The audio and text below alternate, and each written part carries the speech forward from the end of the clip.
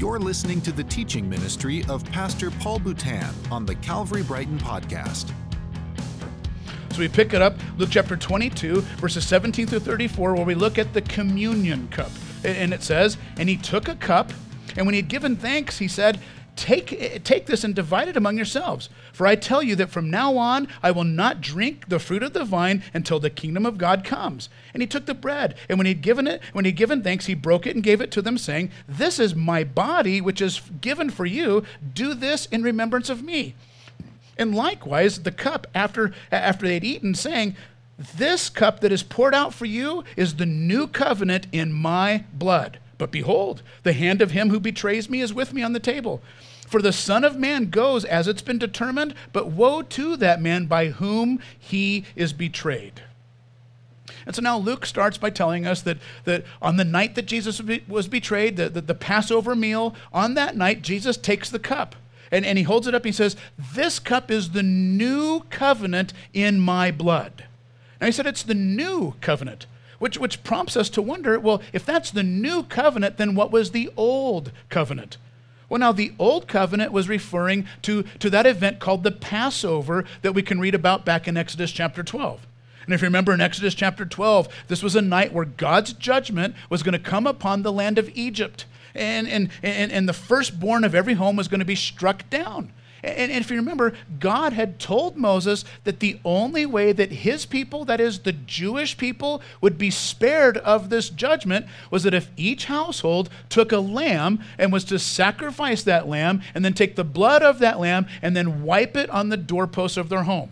And then that night, when God's judgment came, any home that was covered under the blood would have been spared of God's judgment. God's judgment would have passed over that home. Well, now Jesus takes that cup, the cup of Passover, and he says, from now on, every time that you have this cup is no longer going to remind you of the old covenant under Moses, where the people were spared God's judgment because of the blood of the lamb, but now this cup is going to remind you of the new covenant made in my blood. Because my blood was shed on the cross, now God's judgment will pass over you. And so in effect, it's saying that Jesus was the fulfillment of the Passover, that he fulfilled Passover. That's why on one occasion in John chapter 1, verse 29, John the Baptist points at Jesus and he says, "Behold, the Lamb of God who takes away the sin of the world." And then 1 Corinthians 5, verse 7, it says, "For Christ, our Passover lamb, has been sacrificed." And so Jesus fulfilled the Passover. And so that evening, he takes the cup. He says, "From here on out, this cup will remind you that my blood was shed so that God's judgment would pass over you." But then he makes an announcement. He announces that one of them, and of course we know that was Judas, but that one of them was going to betray Jesus. And then after that announcement, he then gives a warning to Peter. So let's skip ahead a few verses and see what that warning was. We skip ahead to verses 31 through 34, where Jesus says, "Simon, Simon, behold, Satan has demanded to have you, that he may sift you like wheat. But I've prayed for you, that your faith may not fail. And when you've turned again, strengthen your brothers." And then Peter said to him, "Lord, I'm ready to go with you both to prison and to death." And Jesus said, "I tell you, Peter, the rooster will not crow this day until you deny 3 times that you know me." So now, having taken the cup, having told them that this cup is going to remind you that God's judgment will pass over you because of my sacrifice, he then turns to Peter and warns him and says, "Peter, the devil wants to sift you like wheat." Now, what's the word picture here? Well, the word picture is that, in that day when they would take the harvest of wheat, they just cut down everything. They cut down the stalk and the whole thing, the head of grain, all of it, just one thing, bring all of it into the threshing floor. And on the threshing floor, there'd be 2 oxen harnessed together. And then they would kind of walk in a circle. And they would just lay all that stuff on the floor, and the oxen with their sharp hooves and under the weight of the oxen, it would just kind of crush everything, break up the stalks and kind of separate the grain. And then afterwards, they would just kind of scoop all that up and put it in a sieve. And then they would shake the holy tar out of it. And the grain, which was heavier, would fall through the holes in the sieve. But then the straw and the chaff and all that, because it was lighter, it would stay in the sieve. And so in effect, Jesus was saying, Peter, that's what the devil wants to do to you. He wants to sift you like wheat. Now, if Peter was anything like you and I, he probably would have been thinking the same thing you and I might have been thinking. He might have been thinking, yeah, but you said no, right? You're not actually going to let him sift me like wheat, are you? You see, this just reminds us that there are times in our lives where God allows us to be sifted, where God allows us to be tested. He allows these things to happen. And maybe, just like he did for Peter, maybe he even allows the devil himself to sift you. That's what happened to Job. We read in the Bible that God allowed the devil to tempt and to test Job. And we read that as a result, in the end, Job lost all 10 of his adult children. They all died. He lost all of his possessions, all of his wealth, and he lost his health. He was afflicted with a horrible disease.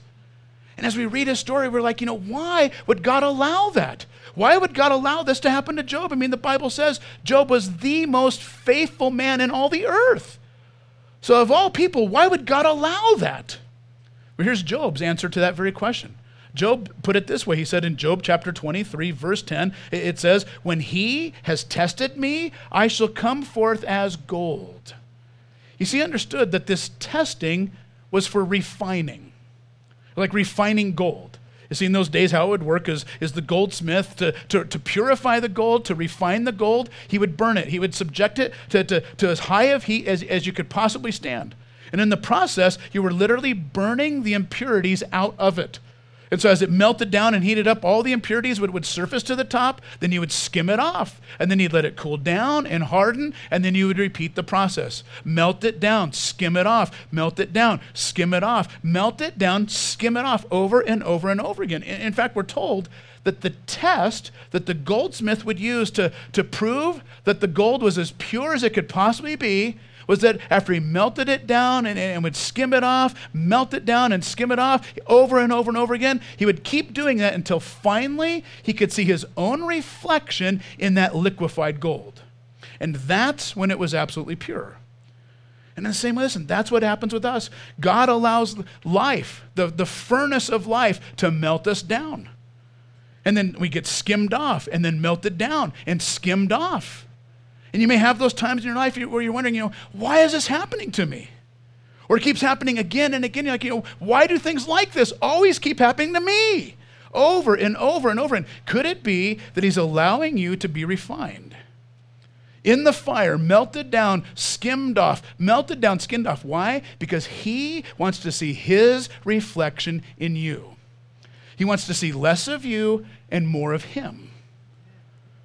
And so this is what's going to happen to Peter, as he says, Satan, the devil has desired to sift you like wheat. But then Jesus goes on, and he says, but I've prayed for you that your faith may not fail. In effect, he's saying, Peter, listen, believe it or not, you're about to go through a trial. You're about to face a test that's going to make you question everything you believe. It's going to make you question whether you believe in me or not. In fact, Peter, listen, you're actually going to deny me, not once, not twice. You're going to deny me 3 times. And what this test is going to prove is that you're not as strong as you think you are. But in the end, listen, it's going to make you stronger than you actually are. Peter can't believe what he's hearing. I mean, Peter hears this and he's like, Lord, there's no way that's going to happen to me. I mean, listen, I'll go to prison with you. I'll go to death with you. I mean, other people might deny you, but I would never do something like that. He can't believe what he's hearing. Kind of reminds me of Pearl Harbor. Back, it was Sunday, December 7th, 1941, when 183 Japanese Zeros at 7:50 in the morning came in and bombed Pearl Harbor in Hawaii. Now, the backstory is that the night before, the crew of the USS Arizona had just won the Battle of the Bands, and as a reward, as a prize, they were rewarded with sleeping in the next morning. Now, while they were sleeping in, however, radar picked up those 183 Japanese Zeros, but the people manning the radar made a mistake. They thought they were friendlies. They thought it was American B-17 bombers, and they didn't warn anybody. And as a result, 2,800 United States soldiers died, including the 1,177 crew members of the USS Arizona who were sleeping in because they won the Battle of the Bands. Their guard was down, and that's when it happened. And listen, in the same way, Peter didn't fail because he wasn't warned. Peter didn't fail because he wasn't ready. No, Jesus warned him. Peter failed because he thought he was stronger than he really was. He didn't think that he would ever do something like that. That's why the Bible warns us in 1 Corinthians 10, verse 12. It says, "Let him who thinks he stands take heed lest you fall." In other words, when you think it'll never happen to you, that's when it's about to happen to you. And that's what happened to Peter. So Jesus takes the cup. He reminds them that because of his blood that was shed, God's judgment will pass over them. But then he gives this warning, not only about Judas, but a warning to Peter. And now with that, we skip to verse 39 and 40, where we see that Jesus now goes to a place of crushing, pressing, and pain. Verse 39, "And he came out and went, as was his custom, to the Mount of Olives, and his disciples followed him.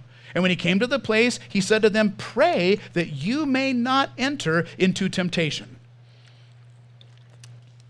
Now, the other gospel accounts, like Matthew and the Gospel of Mark, they let us know that specifically Jesus brought 3 disciples with him, Peter, James, and John. And in fact, Matthew chapter 26 tells us that when they got to the Mount of Olives, he brought Peter, James, and John with them specifically into a place called the Garden of Gethsemane. And by the way, this wasn't the first time that Jesus took those 3 disciples, Peter, James, and John, the 3 musketeers, if you would. It's not the first time that he took them with him. You may remember on one occasion when Jesus had raised the daughter of Jairus from the dead, who did he bring with him? Peter, James, and John. On another occasion, Jesus went to the so-called Mount of Transfiguration. Who did he bring with him? Peter, James, and John. Conventional wisdom, we would look at that and think, well, they must have been his favorites, right? They must have been like the teacher's pet because he brought them everywhere. Well, no, that's one theory. That's one possibility, but here's another possibility. See, when I was growing up, when I was a kid, I don't know about you, but I was always in trouble because I was always talking and always joking and always interrupting. And so every school I went to, and listen, I went to a lot of different schools. And yet the same thing happened to me at every single school I went to. Every single school, the teacher would always say, "Hey, Paul Boutan, why don't you bring your desk up here and sit with me?" Now, was it because she loved me so much? Was it because I was her favorite student? No. It was because I was the class clown. I was the biggest troublemaker. She's like, "I've got to keep my eye on you." And it could have been that Jesus was like, "Hey, you 3, you're coming with me. I cannot take my eyes off you. The rest of y'all, you're good. You can do whatever. I trust you. You 3 over here." And so he brings Peter, James, and John into the garden. And by the way, the Gospel of John tells him this was he did this frequently. He would go to the garden frequently to pray. So he brings them to this place of prayer, but now the place of prayer becomes a place of pain, as we'll see in just a minute. Isaiah 53, verse 3 tells us he was a man of sorrows, acquainted with grief. And so he brings them into the Garden of Gethsemane. Now, by the way, the name Gethsemane is a Greek word that literally means the olive press. The olive press. In fact, when you go to Israel, and in fact, Amy and I were talking about trying to plan another trip for the church to Israel, maybe in the next couple of years. So be watching for that. But when you go to Israel, you'll be able to see this place for yourself. You'll be able to go for yourself into the Garden of Gethsemane. And when you go in there, you'll see that it's a garden of olive trees. And then when you go in, they actually have a replica of an olive press. I'll show you a couple different pictures here. But as you can see, the olive press was this massive grindstone that crushes the olive to get the oil out of it. And so in the same way that the olive is crushed to get the oil out, Jesus' life is crushed to give you life. Hebrews chapter 4, verse 15 tells us that we do not have a high priest who cannot sympathize with our weakness, but was in all points tested as we are, yet without sin. Let us therefore come boldly unto the throne of grace that we may obtain mercy and find grace to help in time of need. And so this is reminding us that in those times in your life when you feel like you're being crushed, when you're in a grindstone, when life is pressing in on you, and it's like squeezing the life right out of you, Jesus has been there. He understands that. That's where he is right now. He is in Gethsemane, and it's like the life is being squeezed right out of him. And when you think about it, what an emotional night this must have been for Jesus. Where we know that Judas, by this point, is already off, planning his dirty work as he's putting the plan into action to betray Jesus. And Jesus knew about that. And not only that, but now Jesus drops another bombshell that one of them, one of the three musketeers, one of the inner circle, Peter himself, would deny Jesus 3 times. And so as Jesus is making his way, his final journey to the cross, it's as if the vice is getting tighter and tighter and tighter. Knowing what lies ahead, knowing the pain, the torment, the horrors that lie ahead, called the crucifixion. And so knowing what's coming, Jesus now brings his 3 disciples, Peter, James, and John, with him in the garden, and he says, pray. Pray that you may not enter into temptation. And now on that note, verses 41 and 42, these verses talk about what we might call the cup of wrath. The cup of wrath, verse 41. And he withdrew from them about a stone's throw and knelt down and prayed, saying, Father, if you are willing, remove this cup from me. Nevertheless, not my will, but yours be done. So this is interesting. Jesus says, Father, if you're willing, remove this cup from me. And we wonder, well, what cup? Is it the communion cup, the Passover cup that we were just talking about? What cup is he talking about? Well, now it's interesting. In the scripture, the cup of the Lord is often used to speak of the wrath of God, the judgment of God, the fury of God. For example, Isaiah chapter 51, verse 17. It says, you have drunk at the hand of the Lord the cup of his fury, and you have drunk the dregs of the cup of trembling and drained it out. Psalm 75 uses the same metaphor. Habakkuk chapter 2 uses the same metaphor. And Jeremiah chapter 25 uses the same metaphor of the cup being the wrath of God. The idea is that when you drink of the cup of the Lord, you are having his wrath come upon you. And so when Jesus is saying, Father, if it's your will, remove this cup, but not my will, your will be done. In effect, he's saying, Father, listen, I am willing for your wrath, for your fury, for your judgment to be poured out on me. I'm willing to have all of the wrath that the whole world deserves to have on them because of their own sin. I'm willing to have all of that wrath placed on me so that they could be spared that wrath themselves. That's why it says in 2 Corinthians 5:21, he made him who knew no sin to be sin for us, that we might become the righteousness of God in him. Or as it's been said, he paid a debt that he did not owe because we owed a debt we cannot pay. And so that night he takes a cup. He says, this cup's going to remind you that because of my blood that was shed, God's judgment will pass over you. But then he speaks of the cup of wrath, as if to say that he's going to take that cup upon himself so that it doesn't have to come upon you. And now as we pick it up in verse 44, we skip down a verse, we're going to find out what the cup means to us. It says in verse 44, and being in agony, he prayed more earnestly, and his sweat became like great drops of blood falling to the ground. Now it says that he was in agony, first of all. The Greek term here is agnoia. It means to struggle for victory. It means to wrestle. It means to fight. But it's being used in the context of prayer. It says, being in agony, he prayed more earnestly. They have a saying down in the South that says, don't just say your prayers, pray your prayers. In other words, when you're praying, don't just pray to pray. Don't just praying, you just go through the motions. See, Jesus wasn't going through the motions of prayer. He was actually praying. Some of us, we just go through the motions, right? Maybe at night we pray something like, now I lay me down to sleep. And by the way, why is it that when we put our little ones down at night, we put little Johnny down at night, why is it that that's always the prayer that we pray for them? We put them down, we tuck them in, we're like, now I lay me down to sleep. I pray the Lord my soul to keep. And if I should die before I wake, I pray the Lord my soul to take. And at this point, little Johnny's freaked out that God's going to take his soul before he wakes up. So we comfort him with these words and we say, nighty night, don't let sleep tight, don't let the bed bugs bite. I mean, how abusive is that? But you see, Jesus wasn't just praying to pray. He wasn't just going through the motions of prayer. No, he was doing battle in prayer. He was struggling in prayer. In fact, here's how intensely he was struggling. Later on, verse 44 goes on to say that his sweat became like great drops of blood falling to the ground. Now, medical experts tell us that this is a rare medical phenomenon known as hematidrosis, where you're under so much stress that literally the tiny blood vessels in your sweat glands burst, causing a combination of both sweat and blood to come out. So it looks like you are sweating drops of blood. And so this tells us that Jesus was under great, intense emotional stress, as if he was being crushed, as we keep saying.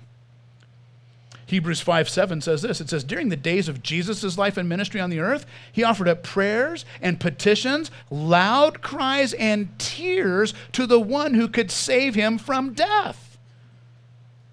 This was how Jesus was praying in the garden.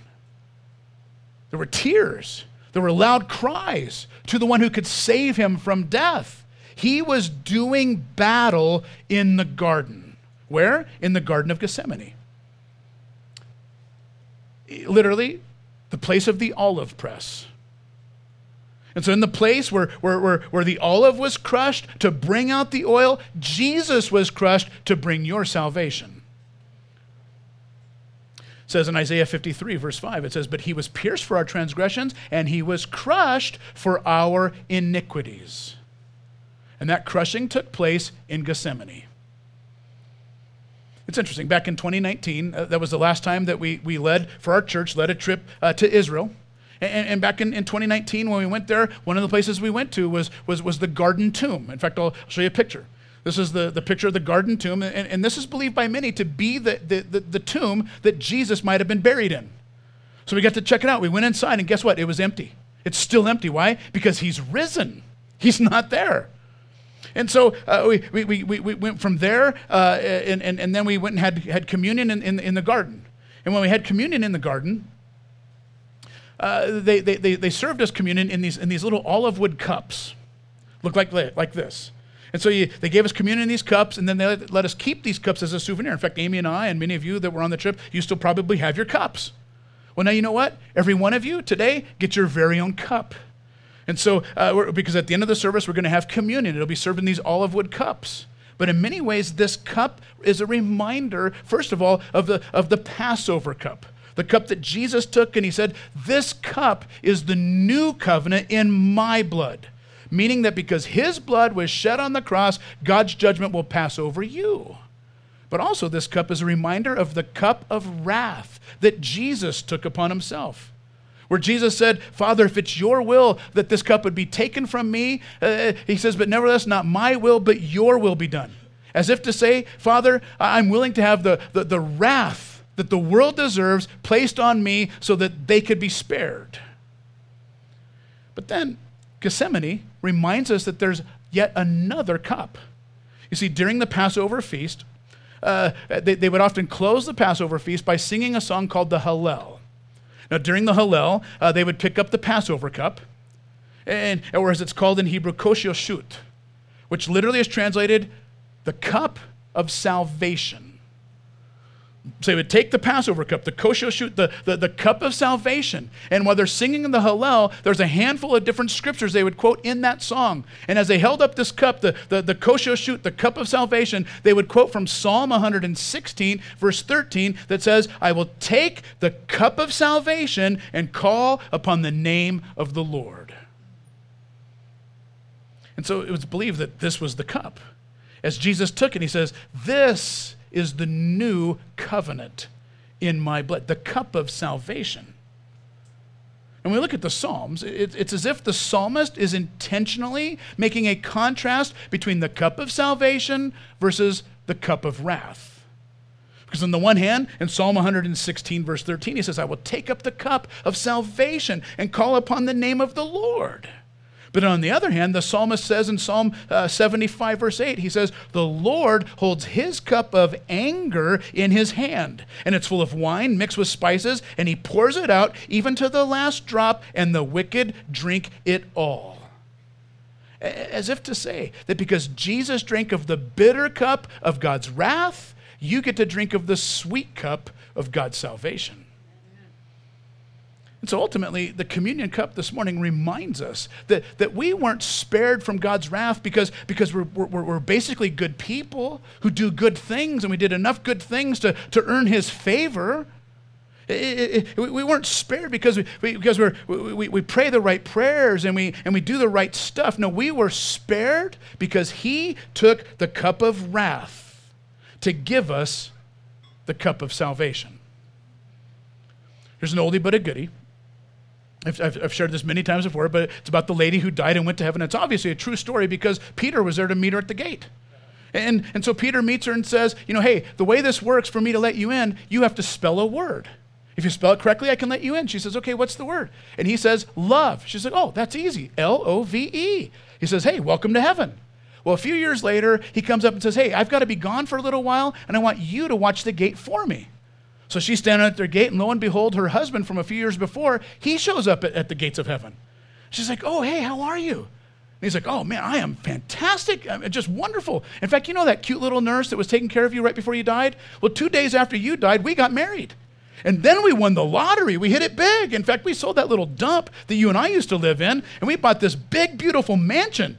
And we bought a vacation home in Cancun, Mexico. In fact, that's where I just was. I was in Cancun. I was water skiing, hit my head, and I woke up here. Says, hey, how do I get in anyway? She folds her arms, clenches her teeth. She's like, well, to get in, you got to say a word. He's like, okay, what's the word? She's like, Czechoslovakia. It's a true story. The point is that we're not saved. We're not spared because we spelled the right word. We're not spared God's wrath because we go to the right church or we do the right rituals or we do the right things. No, Ephesians chapter 2, verses 8 and 9 says, for it's by grace that you've been saved through faith. And this is not of yourselves. It is the gift of God, not by works. In other words, we're spared, we're saved because he took the cup of wrath to give you the cup of salvation. Amen. So with that, the worship team is going to come up, lead us in worship. The ushers are going to come. They're going to serve you these cups. And then just take some time. Just spend some time between you and the Lord. Reflect. Think of what he's done in your life. Think of what he wants to continue to do in your life. Think of the price that was paid to fill this cup. I don't mean with the grape juice, but the fact that he went to the cross so that God's judgment could pass over you. He took the cup of wrath so that you could drink of the cup of salvation. So, Father, we thank you for your mercy. We thank you that in your grace that you so loved us. You so loved this whole world. Doesn't matter how bad we are or how good we think we are. You love this world so much that you gave your Son, God in human flesh, in a human body, to be our substitute, to die the death that we should have died because of the sins that we have committed. But you took our wrath and you gave us your salvation. And we worship you for that this morning. We are grateful for that and we sing to you because of it. In Jesus' name, amen. Thanks for listening to the Calvary Brighton podcast. To find out more about our ministry in Brighton, Colorado, go to calvarychapelbrighton.com.